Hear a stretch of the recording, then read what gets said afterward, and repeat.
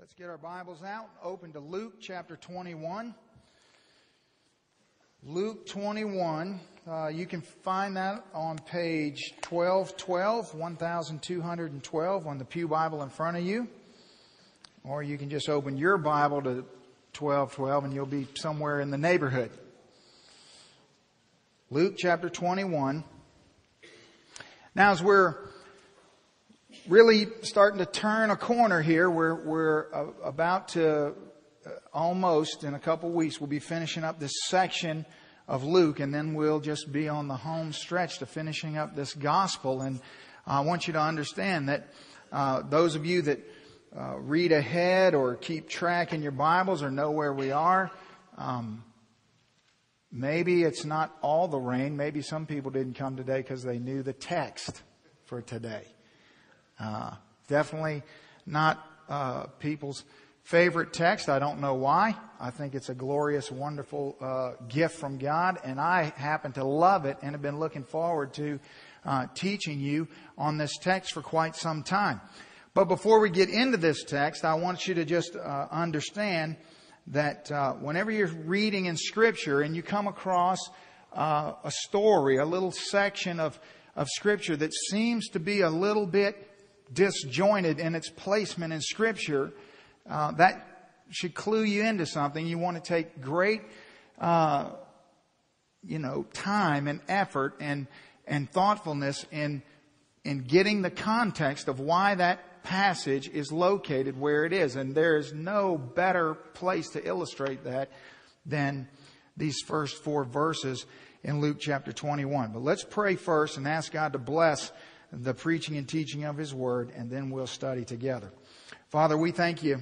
We thank you today for your Word.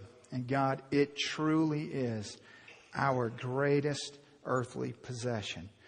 Father, if there's anything in this world that we need to carry us through and to help us, it is truth. And Lord, you have given us all the truth that we need. You have given us instruction and enlightened and empowered us to see and know your nature and character in such glorious ways through your Scripture. And God, today we ask that you'll use it in our lives. That, Father, in this time you'll give us ears to hear and hearts to receive from the glorious, glorious pages of your Word. In Jesus' name and for His glory, amen. So what happens if you take a text out of context? You're left with a con. It's not that, right? If you take a text out of context, you're left with a con. And so this is a passage of Scripture that I wouldn't say necessarily has been abused a lot. It's just been sort of trumpeted a little bit out of context. You need to get the whole understanding of what's going on here. And so in order to do that, we need to back up just a little bit to the tail end of chapter 20. And let's be reminded of where we left off last week, because I would have loved to have been able to just preach for 2 or 3 hours sequentially through this entire section, so that way we wouldn't have to try to piece it all back together again. But since that wasn't an option, then we're going to do it this way. So let's back up to Luke chapter 20. I want you to remember that we said a couple things last week. We were talking about, I was calling it mixed up religion.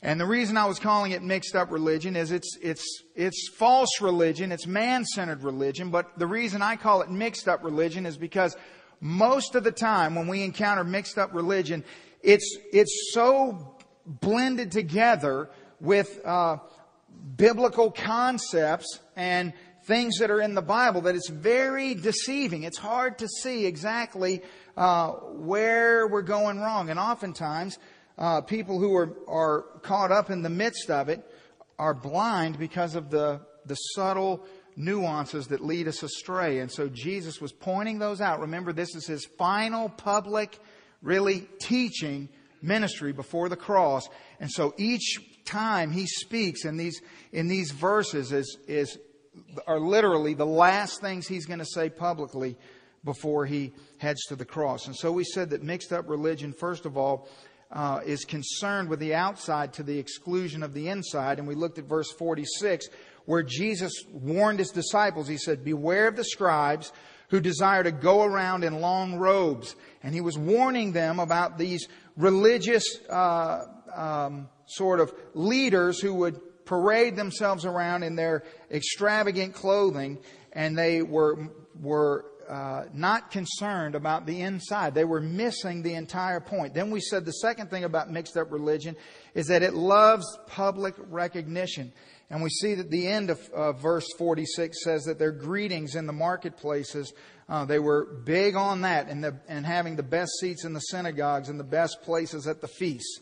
And then thirdly, we said about mixed up religion is that it lives in contradiction. Remember, I said that when man begins to come up with his own things to add to religion, whenever man adds rules to religion and starts making things Scripture that aren't Scripture, it inevitably ends up hurting other people. See, the problem is that in the beginning, it starts out with, well, maybe this is good for me. This is something I need to do. And maybe it is. And so individuals begin to do things that maybe aren't bad things that they need to do, but where it gets dangerous and where Jesus takes great exception to it is when those sort of personal convictions begin to get forced on other people.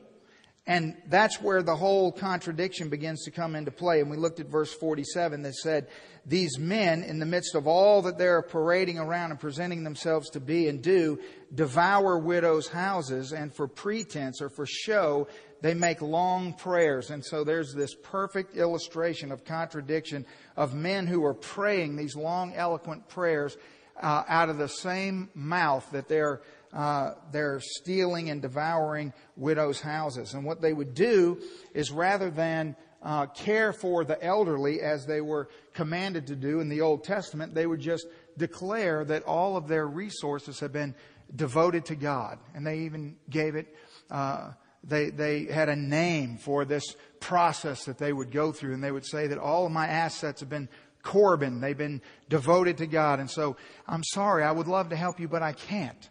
And they were turning their blind eye to those around them that were hurting and suffering. And so Jesus ends with this scathing statement. He says, these will receive greater condemnation. And so that's the setting that now moves us into Luke 21. Now, Jesus is making these statements to the disciples while sitting outside of Herod's temple.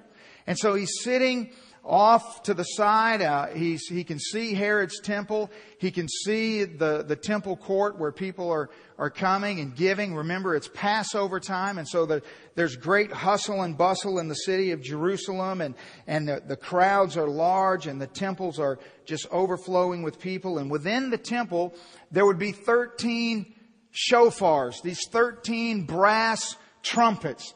And people would come and they would give their offering by dropping their offering down into these brass trumpets. And so it would make sounds. And so there would be a trumpet for the burnt offering. And there would be a shofar for an offering of wood or a grain offering. And then there would be 6 trumpets, probably the ones that we're about to read of, these 6 offering stations that were really for a free will offering that we'll read about in Luke 21. Let's look at what Jesus says in verse 1 as he's looking over this scene at the temple, having just described the hypocrisy of the religious system. He says, and he looked up and he saw the rich putting their gifts into the treasury, and he saw also a certain poor woman putting in her 2 mites.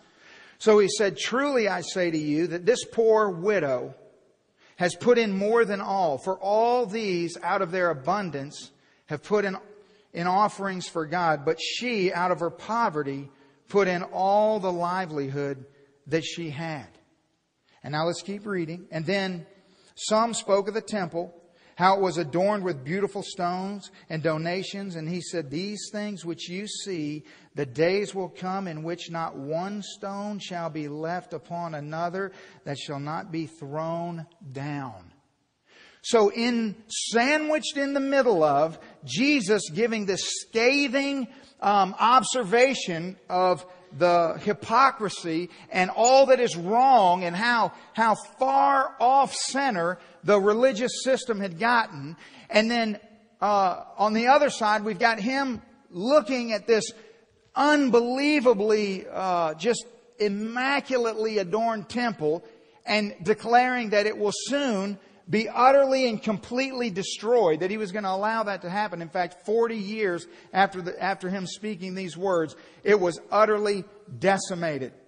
That only 6 years after its final completion, it ceased to exist.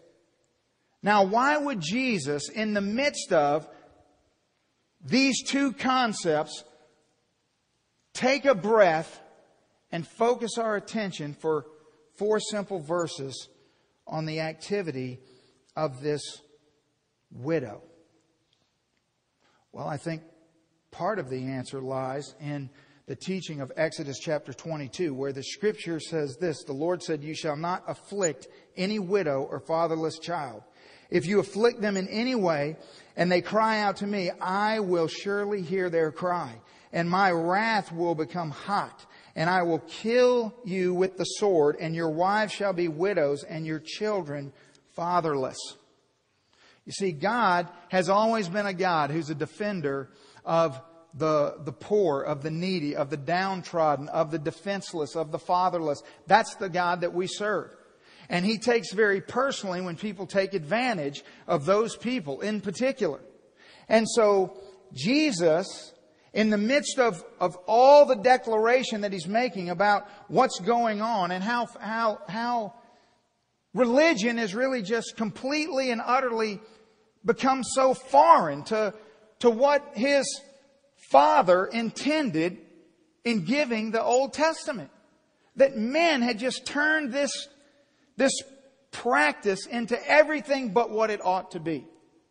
Now let me just clarify a few things before we move any further. That within the story, there's always another story. There's a story within the story. And so the first broad story is that we all need to heed this warning, as we said last week, to slide into mixed up religion. That we need to be very, very careful and ask ourselves continually, why are we doing what we're doing? And are we doing what the Bible says we ought to be doing? Or are we doing things just because we've decided that's what we ought to do? Because that's a dangerous, dangerous place to be. And that's really, listen, these scribes that Jesus is talking about, they don't necessarily, they didn't begin, their life as a scribe did not begin with this desire to be crooked or to be a swindler or to do wrong. I mean, especially when you read about the Pharisees, you have to understand that the Pharisees, I think more than the Sadducees and the scribes, really had good intentions, but they just lost their way. They just lost their way. And honestly, as I become more and more involved in the situations and the circumstances that are plaguing so many of our sister churches, and I sit down and I talk with people in these churches and try to find out if there's ways in which they can be helped, I realize that, you know what? Maybe they need to die. They've gotten so far away from what the Bible says. It's almost that as I read these words that Jesus speaks, He's talking about them. But more importantly, we want to make sure that He's not talking about us. We want to make real certain that we are cautious as God blesses us and as we move forward, that we understand and know what our purpose and mission is as a congregation and as individuals seeking to be pleasing unto the Lord, because it's subtle and it just slowly weaves you into a place of legalism and condemnation and things that really have no bearing. And when you sit down and you talk with someone that has been slowly just accustomed over years and years, like the individuals Jesus is talking about, to this way of sort of religion, then when you ask them, you say, well, they tell you, well, here's what we do. And you say, but the Bible says this. And they just look at you sort of, befuddled. They have no response. You know, I mean, literally, churches who don't have any interest whatsoever, and they will tell you this. We're not interested in reaching the lost. That's not a church. I don't even know what that is. That's a club of some kind. Churches that literally say that these are the rules that you have to conform to before you can even come and visit. And this is what happens. And so what you see here is just as prevalent today as it was as Jesus speaks these words.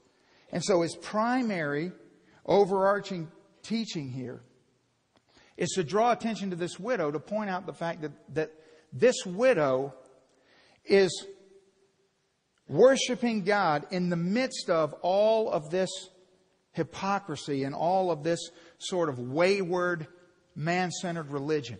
And he points out what she does. Now, we certainly are going to learn a lot this morning by what she does, because there's so much that we can apply to ourselves and learn from these 4 verses. But we first of all have to understand that really the primary teaching here is for Jesus to just show her in light of, look at what's going on. That while you're devouring widows' houses, while you are not caring for the poor, while you are overlooking the needs around you, widows are walking into the temple and they're giving all that they have into the treasury. And you simply turn a blind eye. So let's talk a little bit about this widow, really the story within the story. The first thing I want you to see is that it brings out the reality that a little person can have a large impact. Because this widow, it's really profitable to just spend some time thinking about this widow and just thinking about the culture in which she would have lived. And I really just had such a wonderful time in the Lord, just studying the culture that would have been happening, at this time, and the way in which widows were treated, and the way in which they would have lived, and all the nuances of life in a first century for a first century widow. So in verse 2, the scripture says, "And Jesus saw a certain poor widow putting in 2 mites." Now, if you're interested in what a mite is, I actually have some here. Now, these are 2,000-year-old Roman coins right here. And they were given to me by my dear friend Sandy Rogers over here. And when he brought them to me, it was shortly after I had preached a sermon about Caesar and the denarius and so on and so forth. And he brought these to me, and I began to look at them and research them and study them. And what I found out is that really these coins would almost be exactly what this text is talking about. And so I invite you to come up here after the service if you want to come up here and take a look at those coins. But basically, he had an uncle who fought in World War II. He was in the Navy, and he wound up, his ship got bombed, and he wound up, those who survived ended up in Rome to recover and to mend their wounds. And his uncle actually dug these coins up out of a bomb crater that was just near where the Roman Colosseum still stands today. And so it's amazing to think that here's these small little brass mites that this widow would have dropped into that shofar, and that, I get to look at these in my office and think about the reality of all that is going on right here in Scripture. And it's just a wonderful, wonderful illustration. So this woman, she's poor and she's a widow. We need to notice that Jesus is not necessarily condemning the contributions of the others. He's saying that they're giving out of their abundance.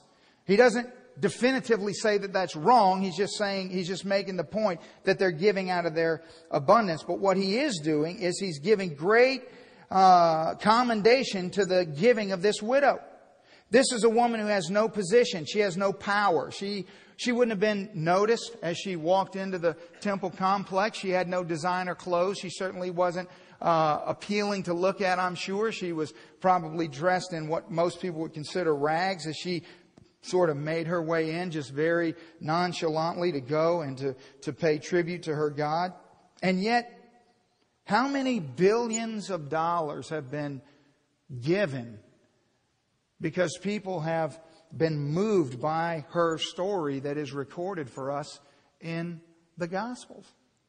And this little woman who otherwise would have just lived a life of complete anonymity, it's a lie that our world tries so hard to get us to believe that our economic position is going to determine our impact in this world.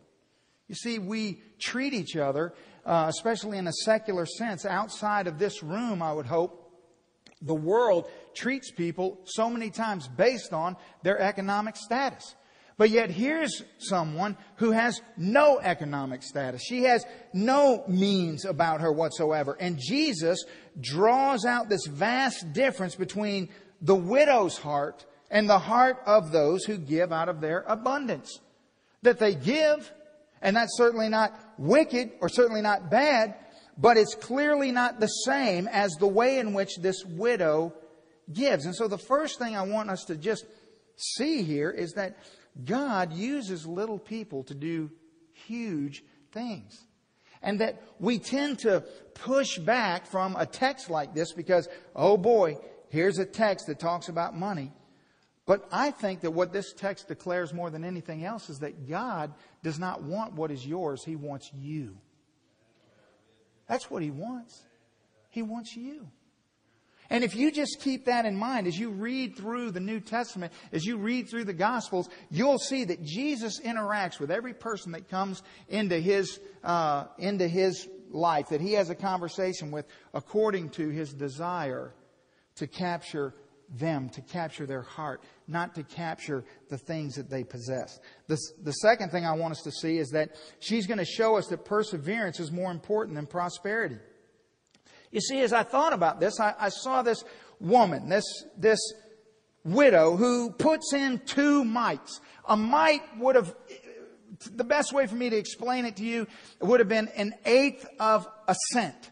So it was far less than what we would consider a penny. And most of us, if we're walking along and we see a penny, we don't even bother to reach down and pick it up. Well, this was far less than a penny, but she had 2 of them. And that's all she had. In the original language, it's very clear. Luke's making very clear that we understand that what she did put in was all that she had. It was all of her bios, her livelihood, her life. She put it all in there.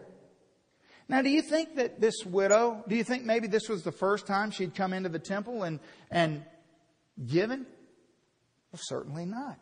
You clearly get the indication that no, this was a way of life for her. She undoubtedly could remember a time when her husband was alive, when things were far better than they were at this time. Maybe when life was treating her pretty good and she was able to give far more than 2 mites. But see, on this day, at this time, as Jesus looks across through the crowd and He sees her, of all the people, as He picks her out of the crowd, this one face in the crowd He sees, she's at a very low place in her life. She's not in a place in her life where she would say, oh, you know, Tony, things are so good for me right now. I mean, she's nearing the end of her life. She's probably thought that of all the people that were walking through the temple courts that day, she was probably the one who was given the least, who was making the least impact, who was making no impact whatsoever. I'm sure that in her mind, she was thinking that, really what I'm doing is meaningless to everyone else and probably meaningless to God. But she was there anyway, giving what she had. And so through perseverance, through the difficulty of her circumstances and situations, she was really making the greatest impact of all, wasn't she? And you see, she hadn't given up because life had gotten hard. Think about this with me for a second. Here this woman is, surrounded by injustice.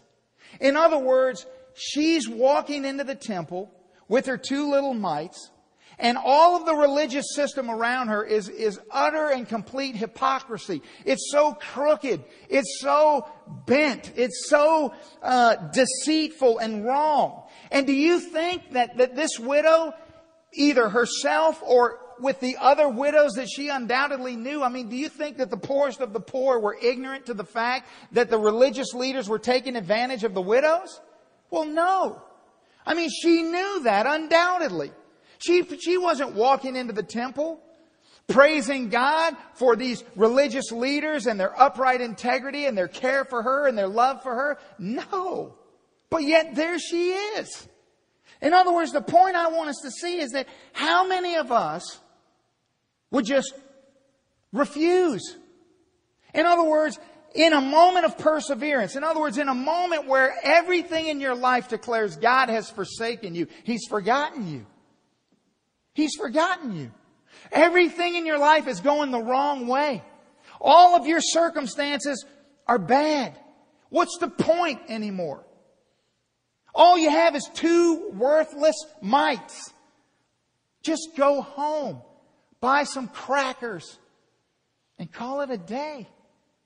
But she doesn't do that. She perseveres. I'm sure she's interested in prosperity. I'm sure she would like prosperity, but that's not her priority. She perseveres in obedience to the God that she desires to honor. It really is astonishing when you stop and think about it. She hadn't given up on the Lord just because life had gotten hard. But we are so quick to just shrink down in our devotion to God when life is brutal towards us. Yet in Scripture, Jesus continually points out to us individuals who do the opposite. That it seems the harder life gets, the more tragic their circumstances, the more relentless their devotion. Wonder why He does that. Could it be that He knew that our tendency would be to follow the flesh and to do the opposite? That the worse things got, the less faithful we see God. The less we want to praise God. The less we pray. The less we worship Him. And we think, well, God, haven't you ever said this? God, if you want me to do more, if you want me to give more, if you want me to try harder and to love more, why don't you help me out here a little bit? If you just fix some of my circumstances, I'd be able to do all these things, God. That's not what she's saying.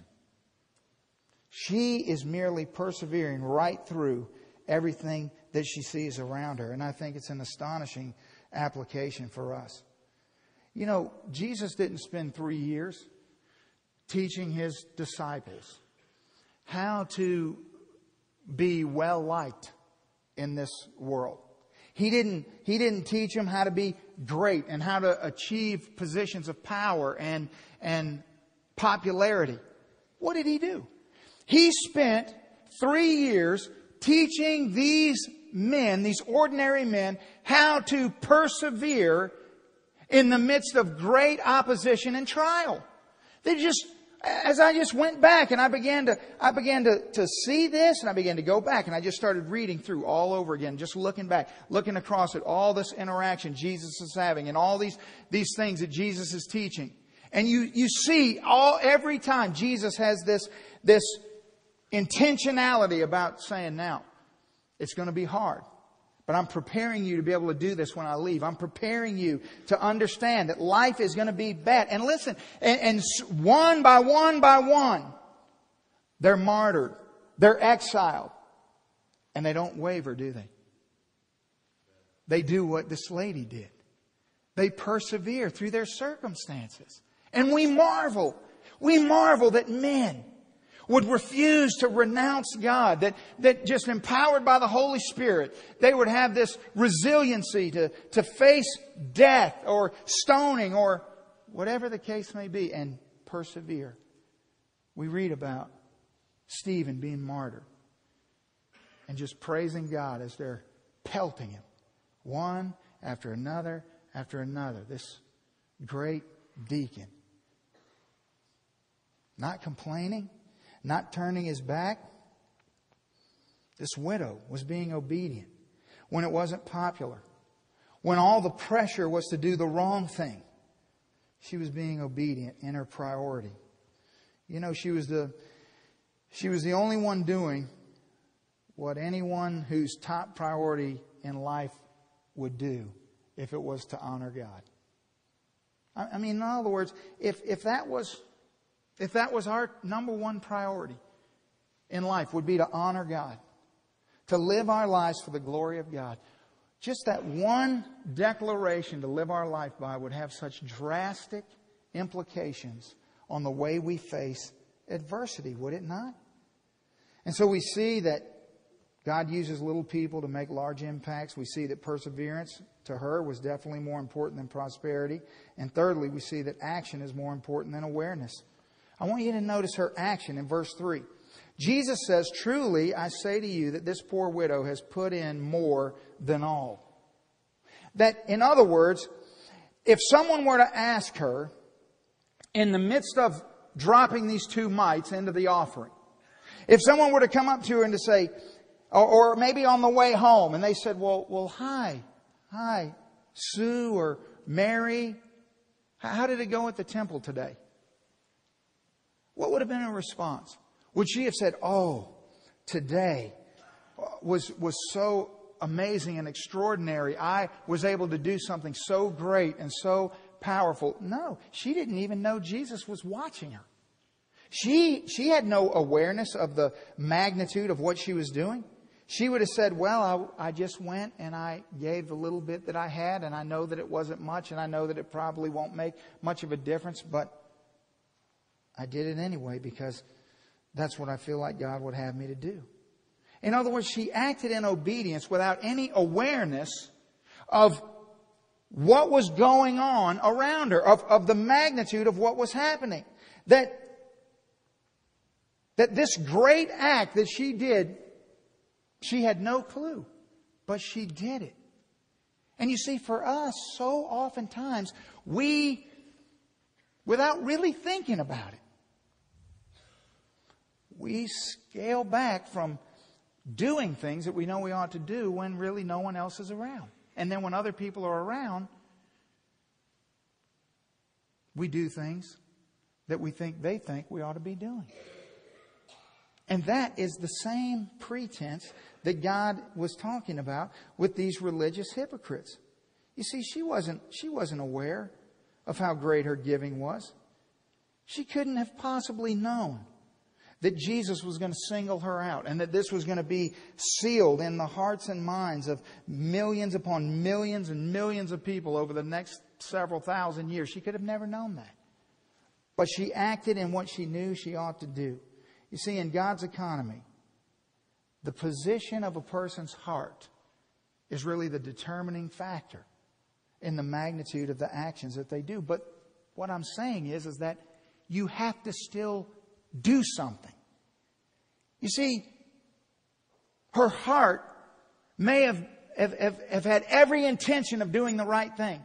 She may have been ever so filled with a desire to please God. But if she wouldn't have went to the temple and she wouldn't have acted upon that desire and that devotion, then we wouldn't be having this conversation. And so the point is, we need to respond. We need to act and not be so concerned about awareness. It's a hard issue. I mean, so tomorrow is April 15th, is it not? Now, it would have been good if I would have preached on the text about give to Caesar that which is Caesar's, right? But we already covered that. So you know that. And so here's what's going to happen. You either already have or you will tomorrow. What you're going to do is you're going to write this check out and you're going to send it to the IRS in some form or fashion. And here's what the IRS is not concerned about. They're not concerned about whether your heart is overwhelmed with a feeling of nice, fluffy joy towards the IRS for this check you get to give. The IRS isn't concerned about, what you perceive about what you're doing. The only thing they care about is the check. All they want is the money. That's all they care about. Whatever you owe, you need to pay. And the heart's really not in that. Now, it ought to be for us, but for them, it's just about collecting money. But you see, that is completely and utterly different from the way in which God calls us to operate. Think about 1 Corinthians chapter 13, where the Apostle Paul says, "And though I bestow all my goods to feed the poor, and though I give my body to be burned, but have not love, it profits me nothing." Don't you see? In other words, that it's the heart that is the determining factor. And we could give all of our goods to feed the poor. We could give ourselves as martyrs. But if it's not done in love, it won't profit a thing. And so what does that tell us about this widow? It tells us that these 2 pennies, these 2 measly little mites, that when she drops literally into this brass shofar, they make almost no sound, just rattling down to the bottom. And even though there were extremely wealthy people that were coming and they were pouring their gold and silver coins into the offering and making a big show about it, she just dropped her 2 little pennies in there. But it was a sacrifice of devotion to a God that she esteemed as precious. And it's just a glorious, wonderful reminder that the Lord Jesus, in the midst of everything that's going on, He notices her, He sees her, He draws attention to her, and He points this out. In 1 Samuel chapter 2, there's a wonderful scripture, and it says, "For the Lord is the God of knowledge, and by Him actions are weighed." That He knows. He knows. And He's weighing our actions. He's looking to see what it is. He's sending thunder at just the right time in case you're sleepy. He knows. He knows. And if it's not bad weather, He'll just make my mic start snapping. He'll do it. Because He knows. Now, the fourth thing I want us to see is that His, the Lord's, evaluation is more important than the world's exaltation. You see, look at verse 3. So Jesus says, "Truly I say to you that this poor widow has put in more than all. For all these out of their abundance have put in offerings to God, but she out of her poverty put in all the livelihood that she had." And I think the principle here that just leaps off this page is that the size of the gift is not always indicative of the sacrifice. You see, that's what Jesus is pointing out here. That sometimes the size of the gift can be deceptive. The point Jesus is making is not for us to look at what someone is giving to God or what we're giving to God. The point is for us to say, "Well, God, am I giving to you in a way that affects the way that I live?" You see, I'm not going to belabor this point because we've talked about it before and we all know that it's true. But I think one of the devastating things that we have to overcome in our culture is that basically American Christians are people who merely give out of their margin. Whatever we have left over, we give. And it's very rare for someone in our culture, in our time, to give to an extent that it alters their lifestyle. And yet it's the most glorious, wonderful experience that especially a family with young children can have together. Of being able to recognize and have conversations with our children that no, we're going to go home and eat. We're not going to go out and eat because we're taking that money and putting it aside so that we can give to support mission, so that we can give to the Lord's work. You see, because everyone in this room has margin. We all do. And there's money that we can give that won't affect us in the least. And Jesus is not saying that that's wrong. He's simply saying that that's not at all what this widow is doing. And there's a huge difference. And you need to recognize that and understand that. You see, for us, it's the realization that our life is never going to rise above those whom we're seeking approval from. Let me say that again, because it's where the problem really just hits us right at home. The reason that we have such a strong tendency in our heart to only give out of our margin is because we're seeking the acceptance of the people around us, which is why our giving doesn't affect the way we dress or the things that we drive or the places that we go or the things that we do so oftentimes. But just understand this principle, that your life will not rise above those whom you are seeking to reach approval from. And so if your goal and desire is to seek and possess the approval of your Lord and Savior, then that's going to affect the way you understand the act of worship through giving. You see, too often, it's the gift that the world sees as little that goes unnoticed and is taken for granted by our own human eyes that sometimes and oftentimes is really the biggest gift of all. It's the person who has the least, but who finds a way to do with even less so that they can do for other people.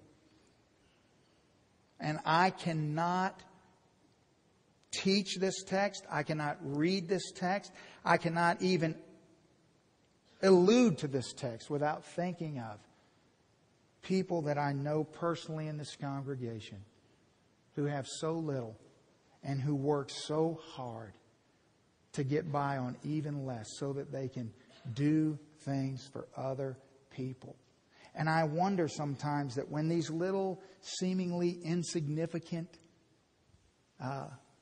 gifts or offerings are given, you know, when the widow sits at home and weaves together these little boxes with yarn that hold a little game, and then she fills them up in a plastic bag and she brings them to me to bring to Brazil to give out to kids there.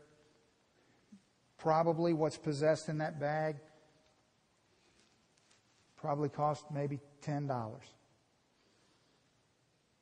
But I think to myself, how pleasing is it unto the Lord as she sat hour after hour knitting those together just so someone else could have joy from it. And maybe she ate a little bit less or just had a can of green beans or whatever the case may be. But I know the Lord smiles down and He looks at that devotion and He says, that's the kind of giving. That's the kind of love. That's the kind of heart that's been captivated by me. You see, whose approval are we seeking? Why are we so uptight about what everyone else thinks?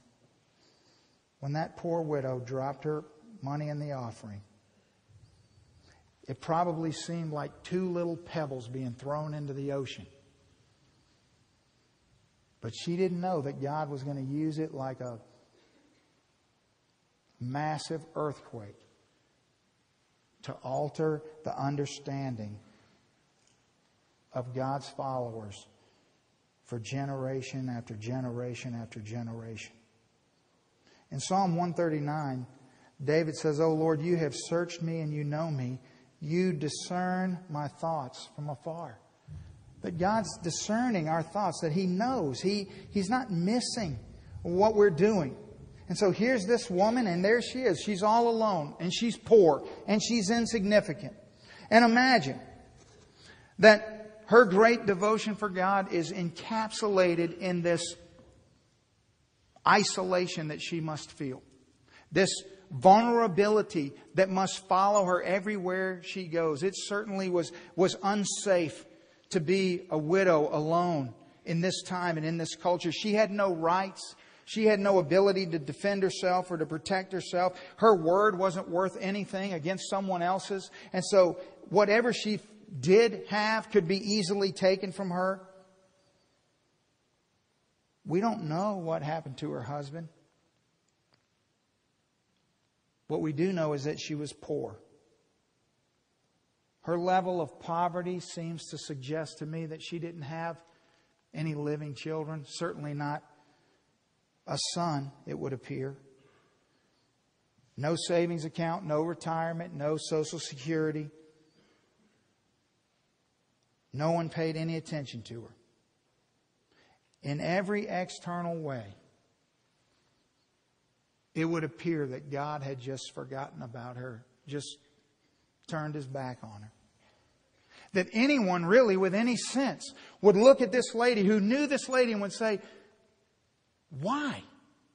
Why would you be devoted to a God who could intervene in your life, who could intervene in your circumstances? He could fix all of the things that are wrong. He could have kept your husband alive. He could fix your finances. He could put you in a place of safety. He could do all these things. But why doesn't He? Why? Why would you be devoted to Him? And I don't know what her answer would be. But my suspicion is it would be something like, because He's God. Because He's God. He's the only God. And even if there are things about Him that I don't understand, He's still God. And I'm going to respond to Him as if with every fiber in my heart, I believe that He is God. It's a faith issue, isn't it? It's a faith issue that causes us to begin to stumble. A faith issue that begins to cry out to God, God, why are you punishing me? Why have you allowed me to get into this circumstance and into this situation? But in the midst of that, you're still God. It's a faith issue that causes us to say, well, I know the Bible says this, but it's a faith issue. If I were a teenager here this morning, here's what I would take note of. I would take note of what we find in 4 verses is really a blueprint to greatness in the kingdom of God. That if you want to know how to be great in this life, here is your perfect example right here. You live your life the way this widow lives her life, and God will use you to accomplish extraordinary things. The problem is that everything around you is going to declare the opposite. Is that everything around you is going to try to convince you that it's about the prestige and the popularity and what other people think. And especially when God begins to move you in a direction of something that doesn't really make sense to you. It really doesn't make sense. Well, why God? Why would you say that? Why would you want me to do that? Why would you? And the answer is because He's God. And if you just trust Him, and if you just walk with Him, He'll do what you never saw coming. He'll use you in ways you could have never imagined. That whatever it is this morning that you would say, God, this is the one thing about you I don't understand. God, this is the one thing that I just can't seem to get clarity on. Why did this happen to me? Why am I in this place that I'm in? And the answer is, listen, maybe it's not for you to know. Maybe it's just for you to trust and say, He's God. He's not obligated to answer all of our questions. But what He has done is He's given us enough to know beyond a shadow of a doubt that He is God. And that there's no other hope outside of Him. But she's still a widow. And she's devoted to Him. Paul says in 2 Corinthians chapter 1, "Blessed be the God and Father of our Lord and Savior Jesus Christ, the Father of mercies and God of all comfort, who comforts us in all our tribulation, that we may be able to comfort those who are in any trouble with the comfort which we ourselves are comforted by God." That God will walk with us and He will comfort us and He will put you. Listen, every man, every woman in this room, whatever you've gone through, it's not to punish you. You haven't gone through something just for the sake of going through it. But in the economy of God, in the kingdom of God, that everything that we face in our lives presents for God an opportunity to use us to then encourage other people who suffer. Listen, no one in this room, in the midst of the hardest thing you've ever faced, the last person you want to have a conversation with is someone who has no problems and never faced anything, and life has just been simple for them all their days. You don't want to hear from them.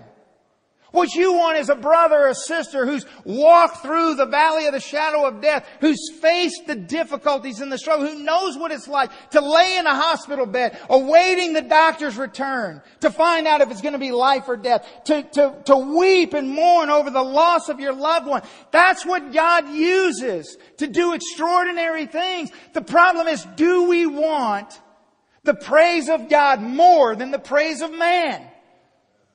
That's the issue. Do we really want the praise of God more? Or is it about our ease and our comfort and our understanding? We've got to resist the temptation to become so busy that we miss the unnoticeable people and the unnoticeable acts that go on around us every single day. Jesus is facing the cross. I mean, we are about to embark on this rapid fire sequence of events where the Son of God's life on this earth is coming to a very swift end. And He knows that. And yet in the midst of everything that He has pressing down on Him, He is bringing our attention to this little widow that no one even knows of. That no one will ever know her name until you get to heaven. No one would ever notice. You see, think about where we are right now. Think about this temple. As this temple is blessed by God, as we continue to grow, so do our needs. Our needs continue to grow. And we simply can't keep up even with just the needs that are in this room on an average Sunday morning. It's just impossible. There's too many people. There's too many needs. And yet, amidst the flood of opportunity and blessing, God continues to give us opportunity after opportunity after opportunity to be used in our community and in our world. And so I would say this to you about this widow. That don't spin this message into just some simple message about, oh, the pastor wants us to give more. Because it's a whole lot more than that. Maybe you're here this morning and you're retired. Maybe you could take a day out of your week and just call up to the church and say, give me a list of all the people that are in the hospital today. And just go to the hospital and visit them. You don't have to know people to walk into a hospital room and encourage them, greet them. Just say, I want to pray for you and tell you that I love you and I'm glad you're part of my family. Maybe you could do that. Maybe you're a stay-at-home mom. And maybe while the children are at school, you could give some of your time to go down to the nursing home and to just go see one of the saints of God whose eyes have failed them and they're unable to read the Scripture. And you could just sit down in a room and just read a chapter of Scripture to someone who can no longer see well enough to read. Maybe you could do that. You know, as a church, we need to recognize that God has been extraordinarily good to us. And within this body, there are firefighters who have days off during the week who could do things to help, to build the kingdom, to be a part of what's going on.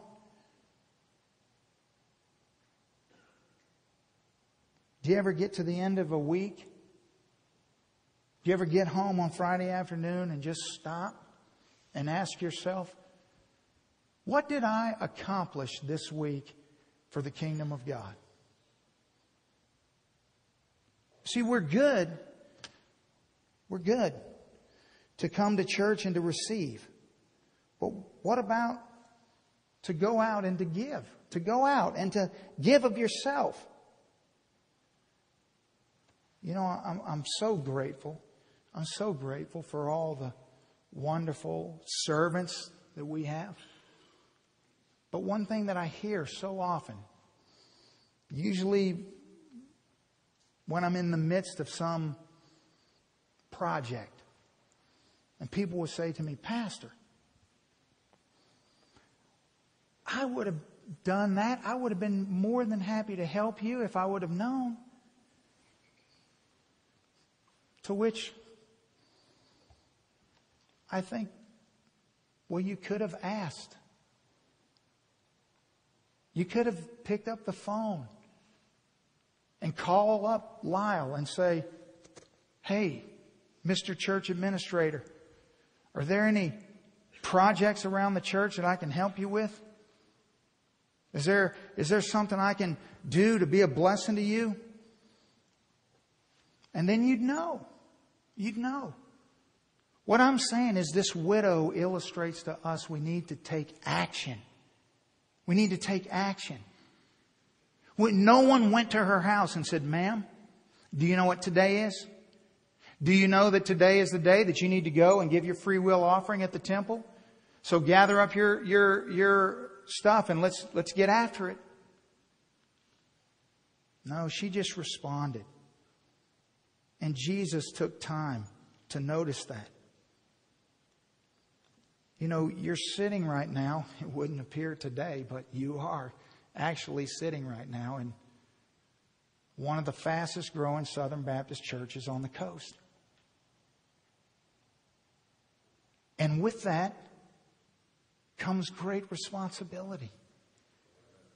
That there are neighborhoods that are springing up all around us that are filled with people. That maybe you and your spouse or you and someone in your Sunday school class could just take some time out of your week and just go and walk around a neighborhood and knock on doors and invite people to come to church. To whom much is given, much is expected. There's so many of our sister churches that are wounded. I mean, and hurting and dying. Some of them need help. There are areas right here in South Mississippi that have no gospel-centered churches. They need churches. And we need to take up the mantle and say, God, we will begin the process of praying and giving sacrificially and seeking your face that we might be able to plant a church in a community that needs a church. That look at what God raises up in here. Look at how God continually raises up people for the work of the ministry. People who are gifted to do so many extraordinary things. Why do you think He does that? For our edification and entertainment? No. that we might have eyes that look beyond our own four walls and recognize and realize that God has placed us for such a time as this in this community to take action, to respond, to say, God, if there's an opportunity for you to do something absolutely extraordinary beyond any of our wildest imaginations in a little church on a country road, then Lord, we don't want to miss that. We want to be a part of that. Whatever you have for us, Lord, we're here. That's the heart of this widow. It's a heart that says, God, thank you so much for giving me breath and life. Thank you for placing me in this family. God, thank you for moving amongst us in such a way that we can't deny your power and your presence. That God, may we never, ever, ever take for granted that when we sit here month after month and we watch video after video of testimonies of lives being changed, people being baptized, that we don't ever take that for granted, that we realize that they were once dead and now they live. That dead people come to life right before our eyes in this place. Well, I mean, that's the most extraordinary thing that any of us can ever witness with our eyes. And just because God's moving, we want to remember He doesn't have to. And so when He does, we want to just embrace all that He has for us and say, God, thank you so much. Thank you. Help us to continue to love you, God, with the devotion of this widow. And help us to see the others around us with the eyes of the Lord Jesus. Because if we can do those two things, oh, what God will do. What God could do with what 50 some odd years ago must have seemed like. Why would anyone plant a church there? What a waste of time. They'll probably never even pave John Clark. Let's be serious. But God's watching. And He saw those two mites drop in. And look at what He's done. Maybe you're here this morning. And maybe for you, the lesson in all of this is the fact that God is watching that widow. He sees her. And maybe you feel distant from God. Maybe you are distant from God. Maybe you're wrestling through all these questions of God and salvation and becoming His child and what all this means. Well, let me just start by saying this to you. If I know anything, I know that God knows everything about you this morning. I know that He loves you, and I know that He cares about you. And I know that the Scripture says that He knit you together in your mother's womb, and He's got a purpose for your life. And if you'll just respond to Him in faith, yes, there's questions that are yet to be answered. Certainly, there are experiences in front of you that none of us can predict. But God knows who you are. You're not just a face in this crowd to Him. He knows you. And He loves you. And He's just waiting for you to give yourself to Him. Will you stand and bow your head with me for a few moments? Father, we're grateful this morning. We're grateful as the rain falls outside. God, to be able to come into this place and, Lord, to be able to think and be taught by your word. And Father, thank you. Thank you for Jesus. Thank you that He is the Savior of the unnoticed. He is the God who looks where no one else is looking. Lord, may that be such an encouragement to us this morning. And God, to prevent our hearts from forgetting that while we were yet sinners, Christ died for us. So, Father, thank you that there are people in this room that right now are wrestling through responding to you. God, what a miracle it would be if you would call someone to yourself today and that they would experience the life that only you can give. Lord, the person who's here who is just so down, who feels so distant, who's just been in a dark place and struggling, that maybe you've forgotten them or forsaken them or moved past them, or maybe they've gone too far, done too much. Lord, thank you that that's not true. Thank you that in the midst of our pain, you're still God. Father, thank you today that it's an opportunity to worship you. So Lord, will you take this time and do what only you can do? And we'll give you all the credit and praise in Jesus' name. Amen. The altar's open. If you'd like to come and kneel and pray, I invite you to come. Maybe you just want to come and be prayed for. I'd love to pray for you this morning. The other pastors are here. We'd love to pray for you. If there's some way we can be a blessing to you anyway, just come and take us by the hand. We're here to receive you.